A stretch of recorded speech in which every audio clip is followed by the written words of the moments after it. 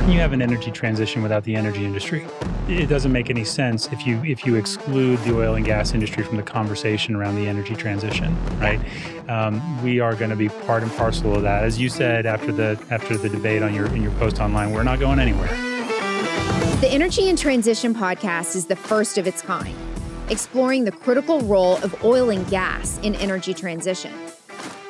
Energy transition is not transition away from hydrocarbons. It's a collaborative effort towards a lower carbon future. And these are the stories of the companies and people that are actively reducing emissions and actually getting us there.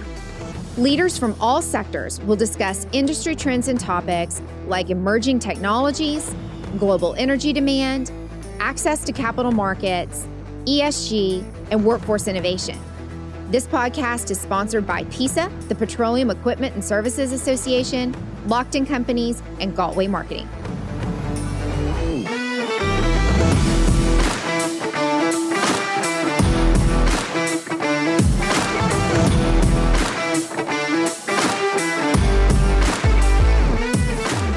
Good afternoon, everybody. Welcome back to the Energy and Transition podcast. This is Leslie Beyer, your host. We're recording in the Flecha Azul Tequila studio in Houston again today. It's mid-October, starting to get a little bit cooler outside, thankfully, in Houston.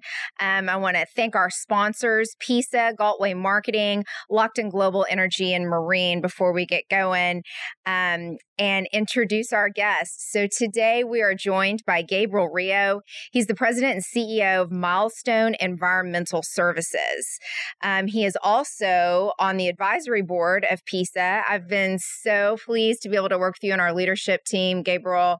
It's been about 2 years since you've been on. I think that's about right. Yeah, okay. It's been a lot of fun working with PISA. I've really enjoyed that. Well, I have appreciated your leadership so much. And after I listened to your podcast on Oilfield 360 with Josh and David, and y'all started talking about some of the things that Milestone is involved in and a lot about your background.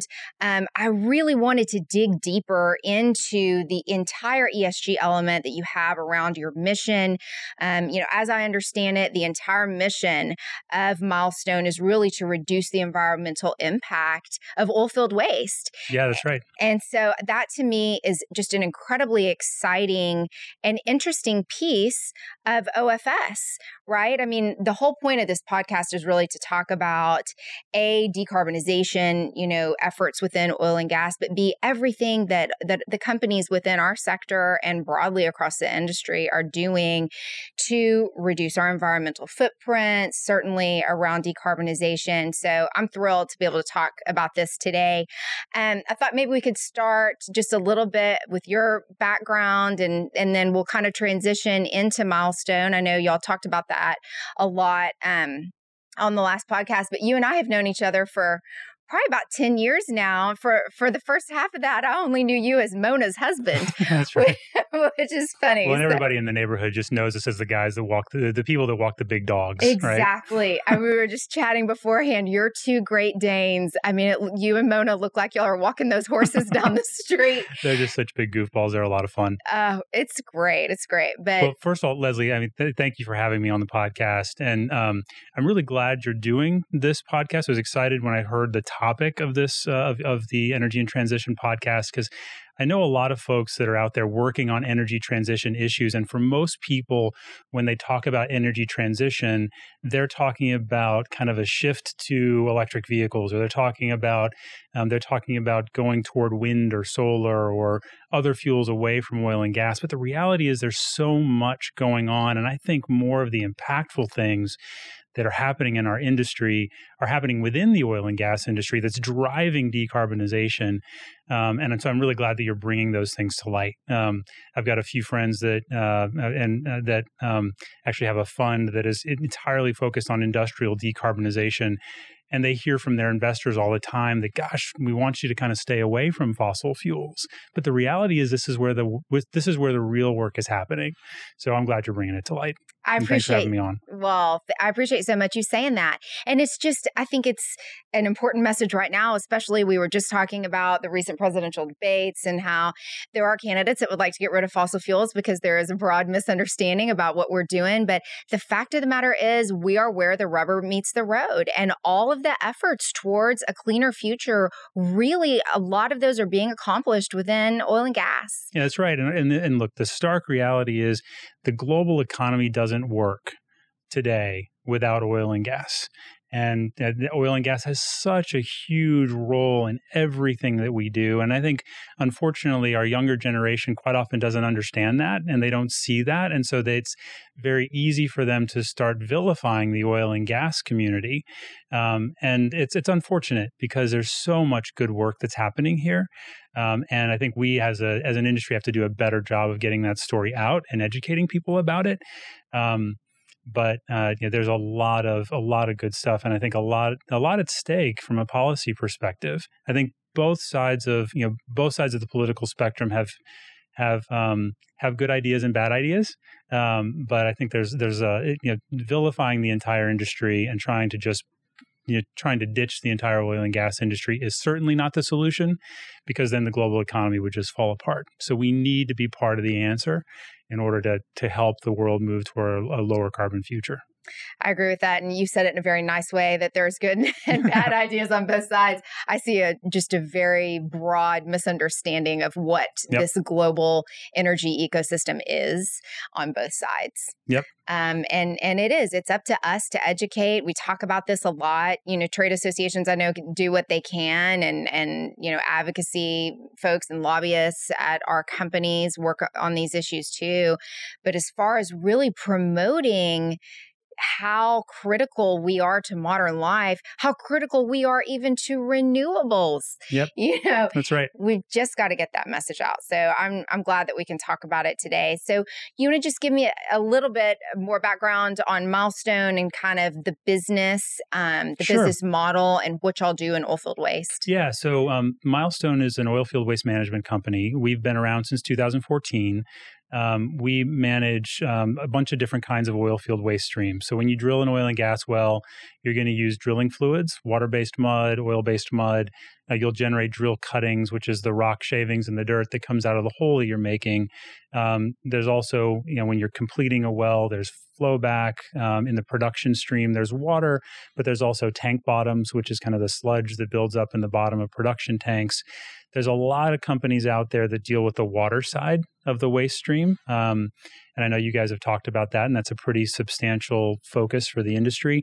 Milestone really focuses on the tougher stuff, the stuff that can't be injected into a saltwater disposal well. It's the oil-based mud, water-based mud, the cuttings, the tank bottoms, the waste that comes from the pits that are on site. That's really what Milestone does. And so, we've been, and I've been in this line of work since about 2004. So the last, 16 years now.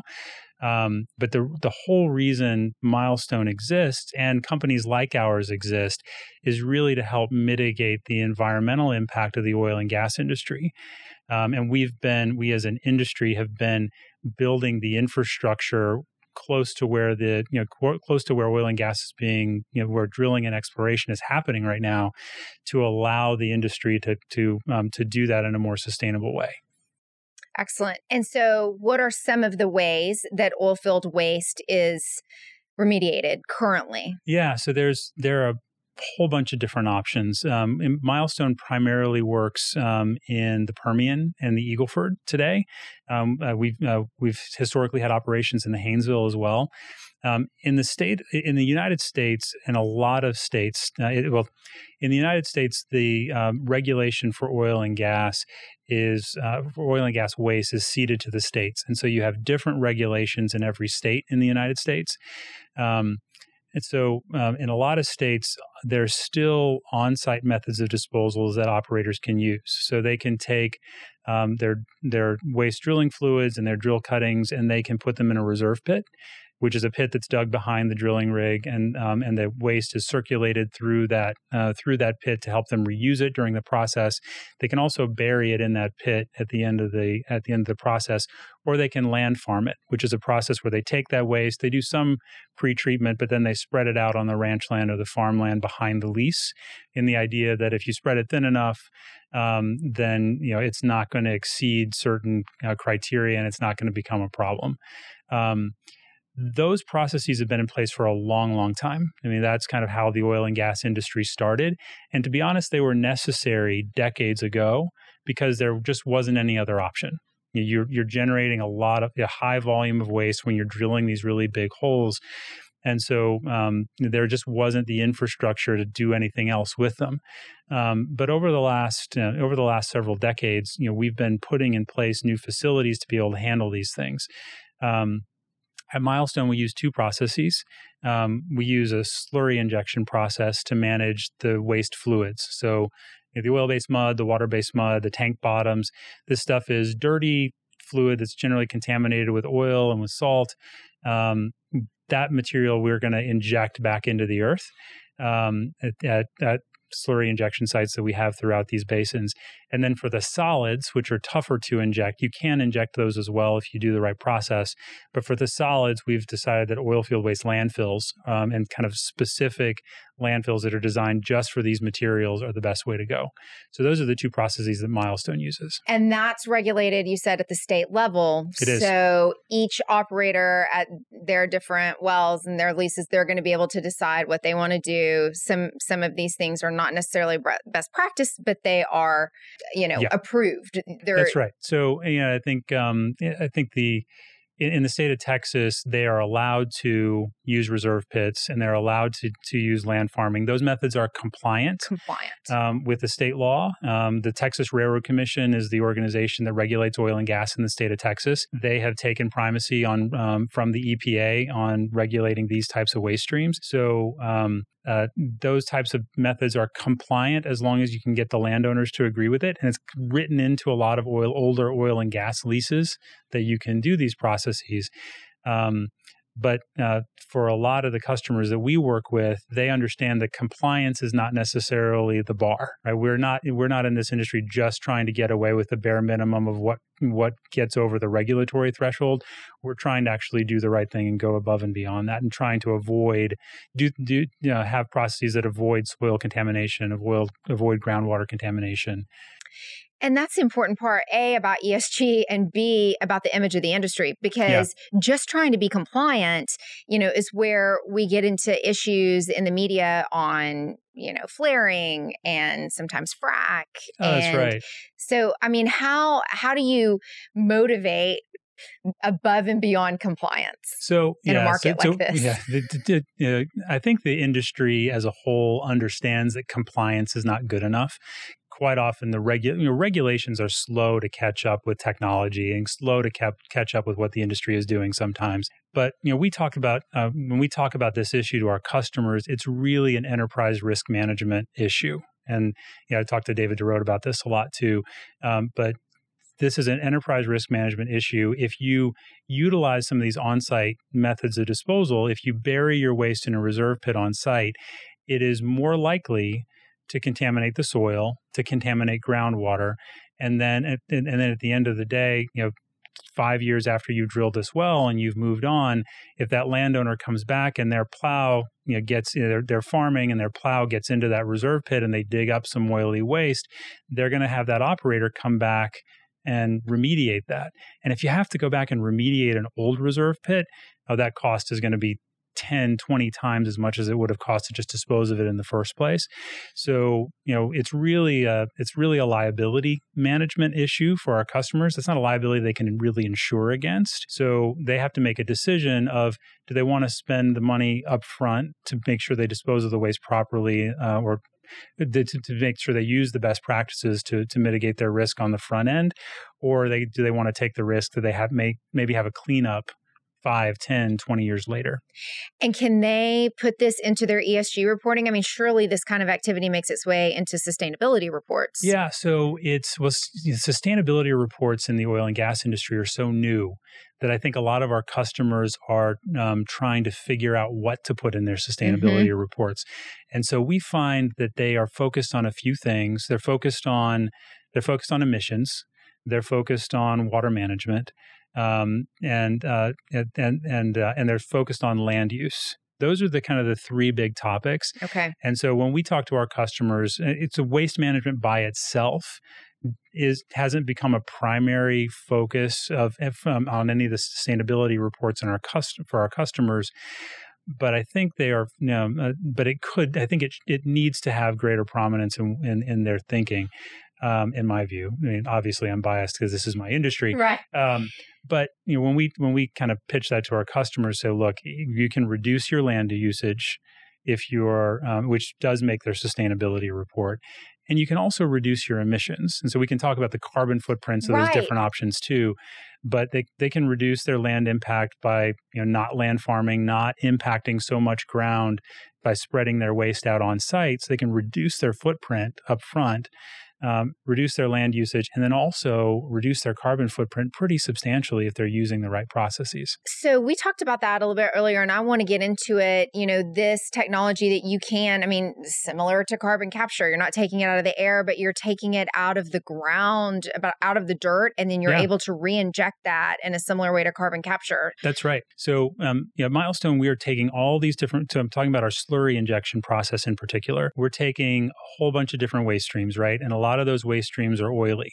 So we're taking waste oil, and on average, the material that we inject across our network of facilities is about 5% hydrocarbons, and that material is waste oil that's not easily recovered or recycled. It's too dirty, and in order to recycle it or recover it, you'd almost have to use as much energy and burn as much fuel to recover it as the oil is worth in the first place. So instead of burning a lot of fuel to recover this oil, which actually has a pretty big impact in the wrong direction on emissions, we just capture this fluid, we blend it into our slurries, and then we re-inject it back into the earth. So this material is now taken away from the surface, and it's re-injected 7,000 feet on average down below the Earth's surface, where it's separated from groundwater or the kind of usable biosphere by like a mile of rock. So it's a very secure disposal method, and these waste hydrocarbons are being pulled out of the environment and put back into the earth. And so that results in a really meaningfully negative carbon footprint for our operations. So we did the math, and last year, across our network of facilities, Milestone's total carbon footprint, even considering the offsets of the power we use and all that kind of stuff, has positive emissions, but we're sequestering so much carbon that our total carbon footprint is negative 225,000 tons of CO2 equivalent per year, which is about three times the carbon footprint of Rice University. Just to kind of give you a little bit of perspective on that. Well, that to me is one of the most widely misunderstood, concepts in energy transition and what these oil and gas companies are able to do with some of these technologies. We're not buying, this is not buying a carbon credit for energy. This is actually removing carbon, Yes. as opposed to a tech company, for example, that says, oh, look, we're going to be, carbon neutral here on this, data storage facility. Sure. No, you're not. You're buying carbon credits. Yeah. And That's chances different. are they're buying carbon credits from somebody like us that is actually doing the work to put the carbon back into the ground, right?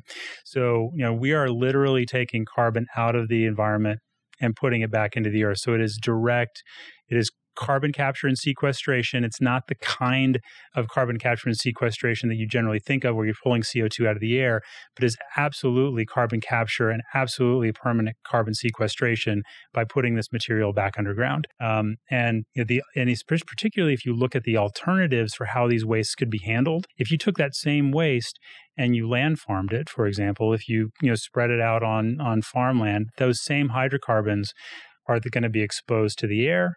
They're going to be exposed to sunlight. Those longer hydrocarbon chains are going to break down into shorter chains, and they're going to volatilize.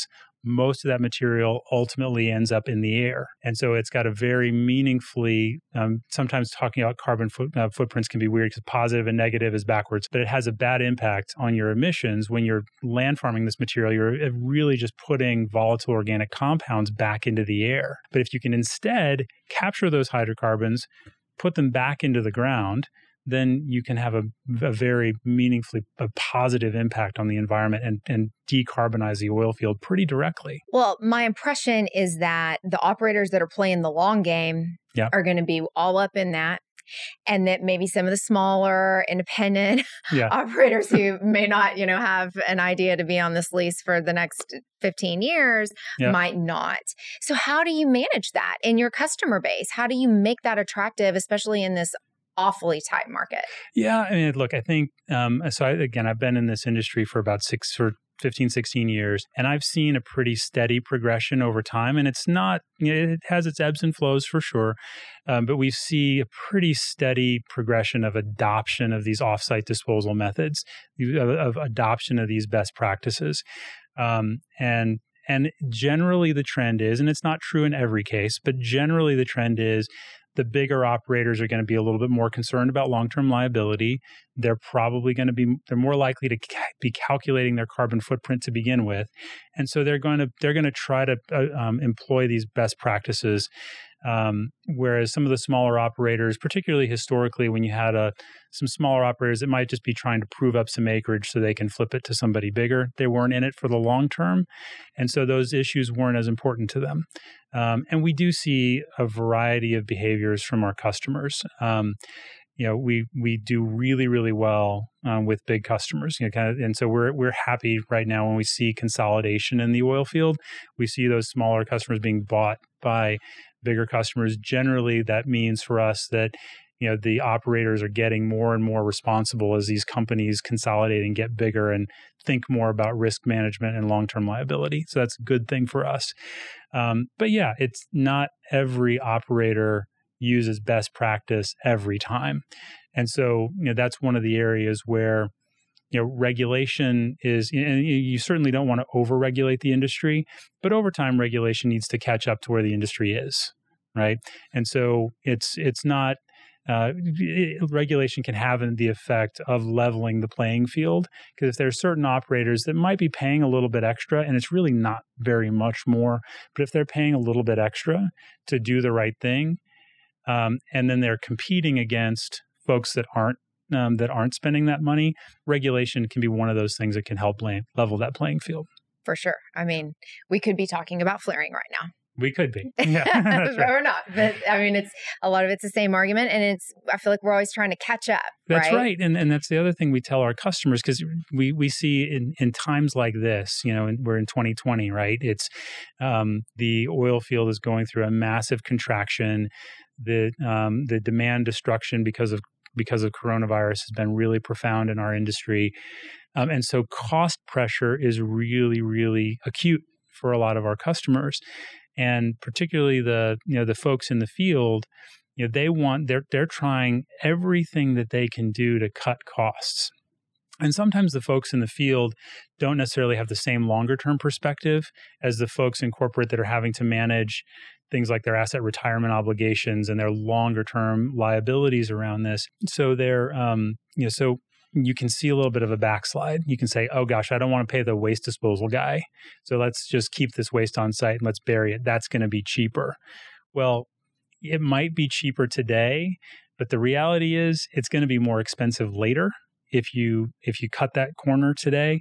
Also, if you plan for it up front, and what we tell our customers, if you plan to dispose of this waste, and you plan to drill what they call closed loop drilling, if you plan for that up front, then you can actually save a lot of other elements of cost in your drilling program that gets that a lot, that really balances that out. So it's really not very much incremental expense for our customers if they plan it right, and the bigger companies understand how to do that. Well, as long as we're talking about regulation, I want to talk about that more. And then I want to get to capital markets because that's just so much of your background and, it's impactful. So as far as the regulatory environment, everything that your business does, since it's all regulated at the state level, you're dealing with, different regulations, obviously, across the board. So how do you manage that? I know we've worked with your team on comments to EPA for federal regulatory and legislation. So you have obviously a compliance team that has to deal with federal and state. So how do you manage that? Because your team is about 100 right now, right? Yeah, that's right. Yeah, we've shrunk down to about 100 this year. The fortunate thing in our business is we're not very people intensive. So we have 100 people that do a heck of a lot of work. But it's complicated because there's different rules in different places. Most of what we do today is in the state of Texas. And so we're dealing with federal regulations, but more than anything, dealing with the state of Texas. We're also working in New Mexico. And so and New Mexico is a little bit newer for us. So getting to understand New Mexico rules, and that it's a whole different set of rules and regulations, and a whole different process and a different pace that the regulators move at in the state of New Mexico that we've had to learn. So we have a compliance team that is working on. That works on maintaining compliance and make sure all the reporting is right. But we're effectively using the same processes in both states today. And it takes a little bit of work to work with the higher level people at the regulatory agencies to make sure that they understand our process before we start. And then it becomes more of a rote compliance issue. But it's we spend a lot of time thinking about and worrying about and working with our regulators, because we want to make sure that at Milestone that we have a collaborative relationship with our regulators. We don't ever want to have an adversarial relationship with a regulatory body, because at the end of the day, we're in business to help our customers be compliant and help our customers manage that liability. So we don't ever want to be in a position to be at odds with our regulators. Yes. Or your customers. I mean, or our customers. That's right. And inherently that happens. I mean, that's my business all day long is, advocating on behalf of OFS and helping to educate lawmakers and regulators on what we do and what it means. And so that can impact legislation in a positive way so that regulations are effective and not onerous, so that they're helpful and don't detract. That's right. At sometimes like from safety and things like that. Yep. We've had to deal very little with the federal government, but I think that's going to start increasing in importance depending on what happens next week, right? So as we're sitting here today, we've got a presidential election coming in a few days' time. Probably by the time you publish this, everyone will know the outcome. But depending on how the election goes next week, I think the federal government may start to play a bigger role. I think our industry has kind of has taken a back seat when it comes to talking to federal regulators. So I think we're going to have to start engaging more at the federal level to make sure that the regulations that are put in place are something that makes, like you said, that makes sense, that are helpful, that serve to level the playing field and encourage best practice, but aren't so onerous that they end up just having the effect of shutting down our industry, because that's not in anybody's interest. For sure. And, I think too, an important part of this, and you mentioned it when we sat down, some of it, I mean, this election matters for sure, but the train has left the station on a lot of this stuff. Yeah. And so many regulations right now, especially around environmental justice, checking each project up in the Northeast, sure. For the entire full downstream outcomes of those before permits are issued, I think we'll continue to see that. And so as things ramp up, I think at the federal level, I think the states have already started, and that train has left the station, and we're just going to have to all. Yeah. Well, I think the trend, the macro trend over the last, 20, 30 years has been for tightening and improving and raising our environmental standards, right? And so from time to time, you may have a regulation or two pulled back as that makes sense. But I think even if you have regulations pulled back today, the reality is if you look ahead 20 years from now, the expectation is going to be for a higher environmental standard than what we're operating at today. We need to be continuously improving that. And that's been the overall trend, macro trend in regulations too. So we need to make sure we stay ahead of it. I think our industry has, the oil and gas industry has so often, like you said, been playing catch up. Kind of responding to whatever environmental pressure the media is trying to throw at it, right? First it was fracking, and then it was protests around pipelines. Lately it's been, flaring has been the big issue. And there are things that we can do better, particularly on flaring. I think a lot of the fracking discussion was misplaced. There are things that we can do better on all of these things. But we need to get to the point where we're being more proactive and just less reactive around these environmental issues. For sure. The Petroleum Equipment and Services Association is the global trade association for the oilfield services sector and a proud sponsor of the Energy and Transition podcast. We support OFS in international trade, supply chain, health and safety, environmental policy, and a number of other areas. Our Energy Transition Committee is focused on sharing best practices in sustainability, collaboration with renewables technologies, and driving a smart energy transition. Please join us at PISA.org. And all of these companies operate globally. I cannot let this topic end without saying out loud, the U.S., we have the tightest regulatory regime in the world. Oh, that's absolutely true. We produce oil and gas more cleanly, safer.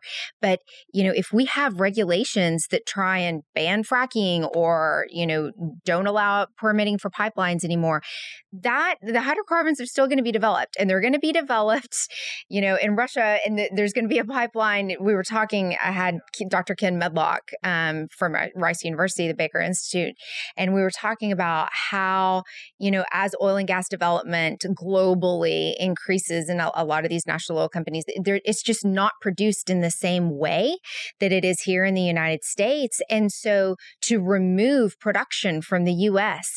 only pushes it globally, and it will therefore be less environmentally sound. Yeah, and particularly if you think about it from a carbon perspective, it is not true that the carbon that we emit in Texas just affects Texas's climate, right?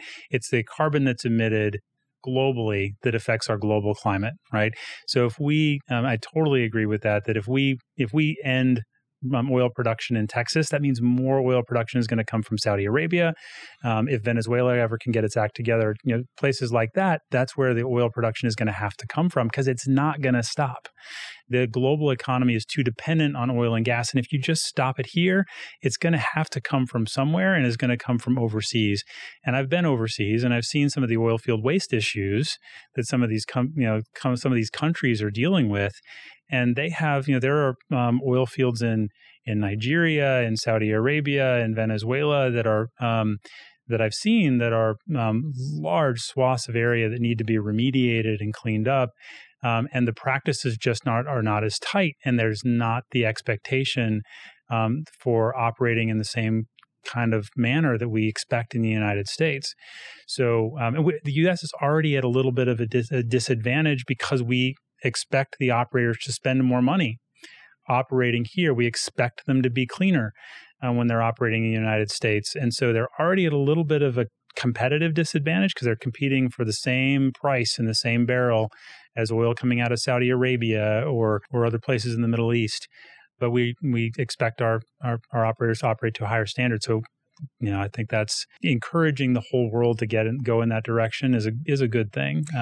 But I agree. That's, I think the larger, broader topic is that the non-OECD countries, all the developing nations, they're going to have to be the ones that really take on the mantle of decarbonization. Yep. And with population growth in China and India and across Asia, it's not happening there yet. 80%, of the coal-fired power plants are being built in China every day.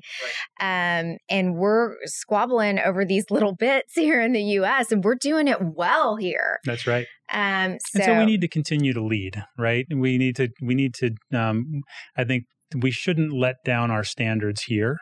right? We need to continue to operate to the best standard we can. We need to continue to improve our environmental impact while continuing to produce a heck of a lot of energy, right? So if we can, and then we need to develop those best practices here and continue to lead the rest of the world and try to bring them along with us. Well, you mentioned, it takes a little more money to develop here. So Right. let's talk about capital markets and the fact that we just don't have access to them right now. A lot of ESG investors, just really staying away from the space.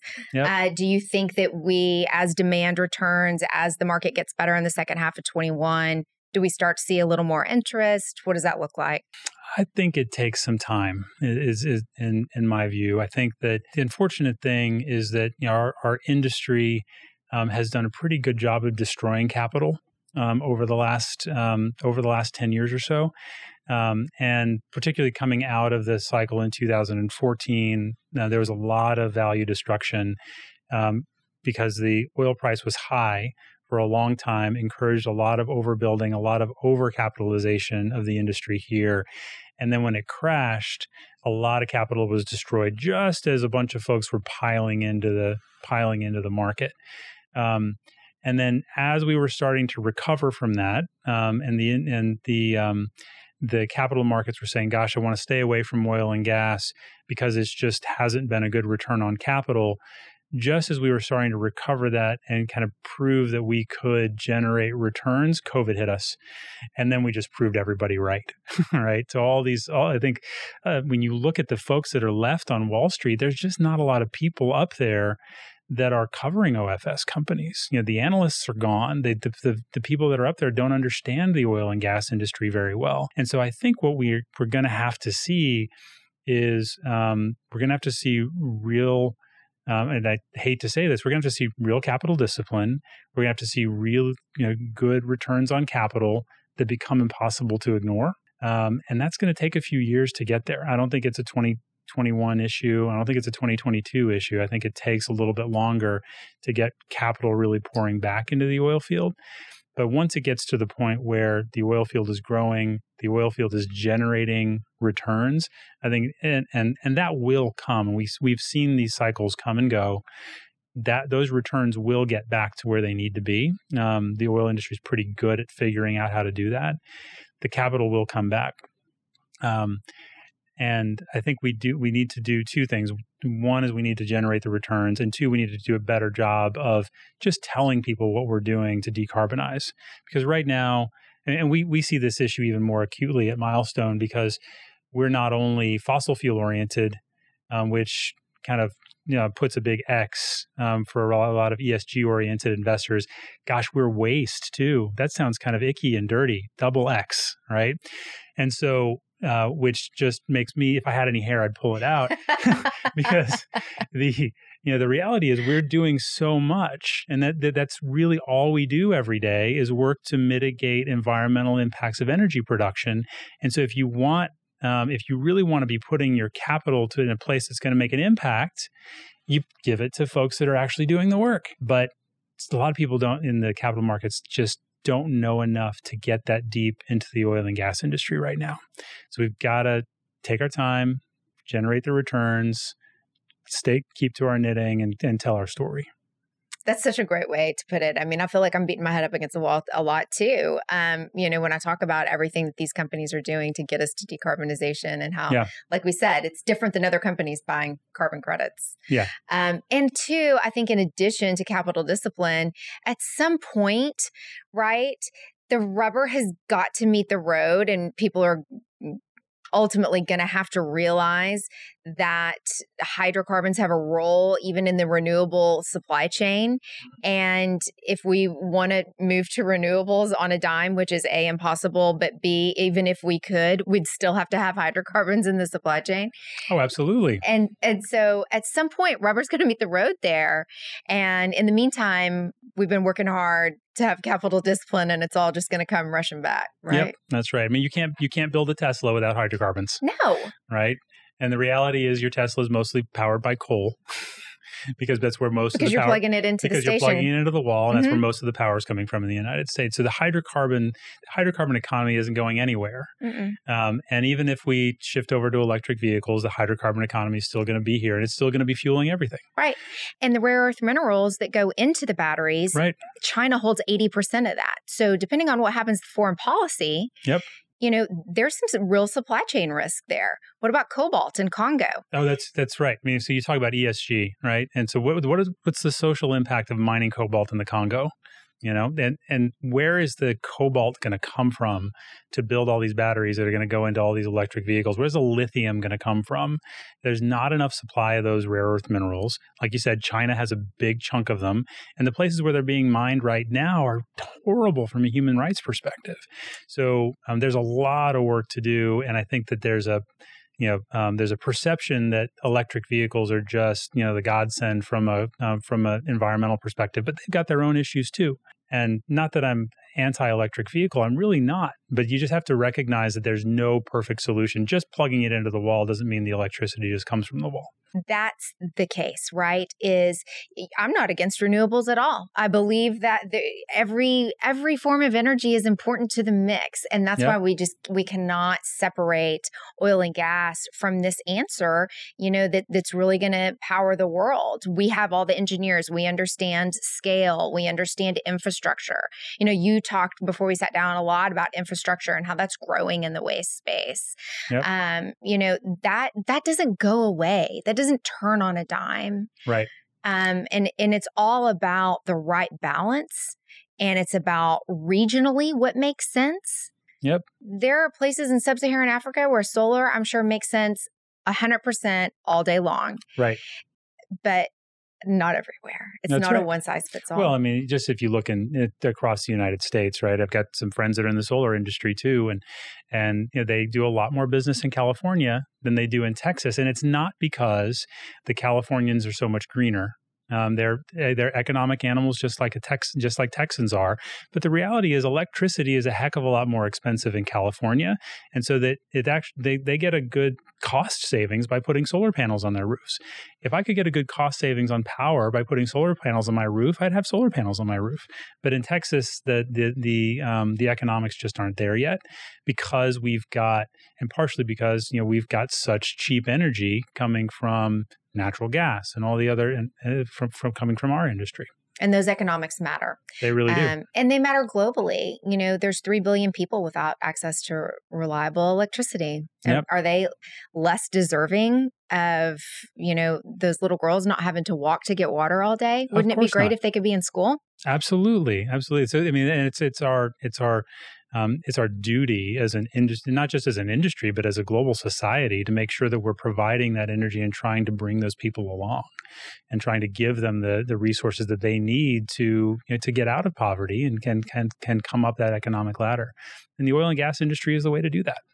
So we should be continuing to encourage whatever kind of innovation that we can to decarbonize and try to do that as quickly as we can. But the reality is, if we just try to vilify the oil and gas industry, we're going to be wasting our time on solutions that aren't ready to fit the bill.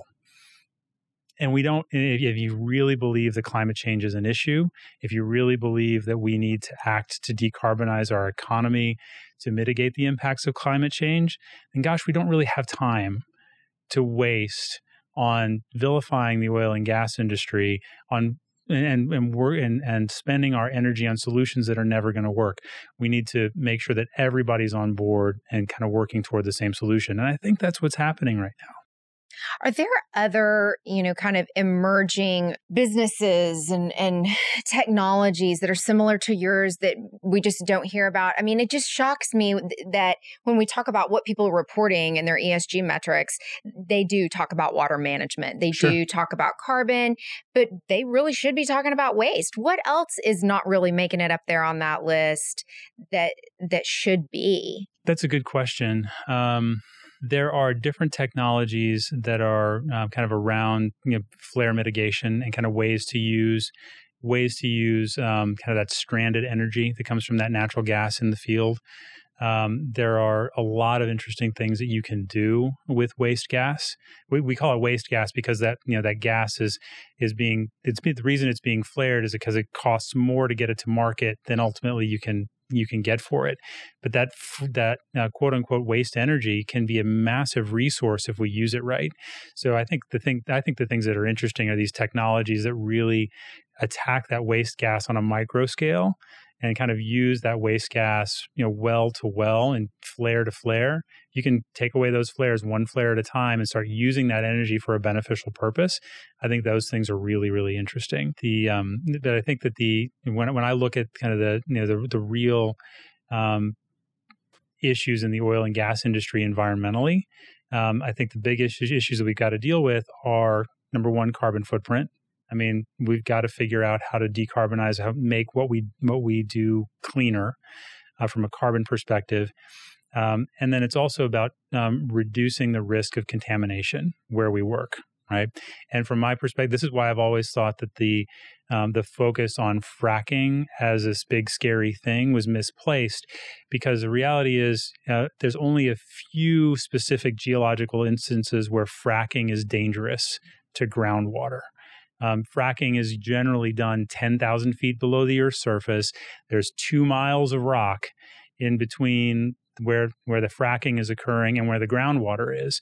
So what you're doing on the surface of the Earth, which might be 100 feet of pretty porous soil between the surface of the Earth and the groundwater, what you're doing on the surface of the Earth is a lot more impactful and a lot more likely to contaminate. It's riskier.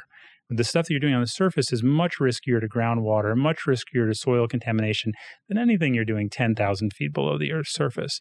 So the whole focus on whether fracking is going to kill everybody or not was sort of a distraction, in my view. And the oil industry, I think, probably did itself a disservice by dismissing it so much because it let that narrative go on for so long. But fracking is really a pretty safe process, and there's just a couple of exceptions where you've got the right geology to allow for contamination, but you've got to manage your waste right on the surface. You've got to, and then we've also got to think about how are we going to go back behind what we've done historically and clean up. Right. From my perspective, that we always say that the job's not done. The job's not done just when you drill the well and you produce the oil and gas. The job's really not done until you clean up after yourself, right? So you see a lot of older oil fields that have been abandoned. They might still have a pump jack out there. They might still have some tanks out there. There might be some soil contamination left. We need to do a better job as an industry going out and cleaning up some of these legacy sites too. I know there's folks that focus on plugging and abandoning old wells, and that's important right now because that's business that OFS crews could get out there and be working on. That's absolutely right, and there's funds available to do that. Right, state funds. There's state funds, and I know some folks that are working to establish a fund at the federal level as well to put some funding behind cleaning up old oil field sites. And there's a lot of good work to be done there. I think Congresswoman Torres Small has a bill from New Mexico. Yep. And Tim Tarpley on our team has been working on that to make sure that, that there's as much funding available for that plug and abandonment, to kind of get some of our people back to work. But it's such an interesting perspective. When you think about it, it's true. Like the whole frack, controversy really, when you think about it, the impact at the surface really could be much more. Yeah. And we got behind on that frack conversation. We lost the narrative. And I worry that that's where we are with the word energy transition. And, people say to me a lot, well, you can't say that. You can't say energy transition because people will assume that it's transition away from oil and gas. You got to use the words that people are using, right? And own them. Yep. And, make a definition for them that includes us. I feel strongly about that. And what is your thought on that? I mean, how can you have an energy transition without the energy industry? I mean, it doesn't make any sense if you exclude the oil and gas industry from the conversation around the energy transition, right? Yeah. We are going to be part and parcel of that. As you said after the debate in your post online, we're not going anywhere. We're going to be part of this. We're going to be part of this this industry and part of supplying energy to the world and kind of helping the world run for as long as we need to.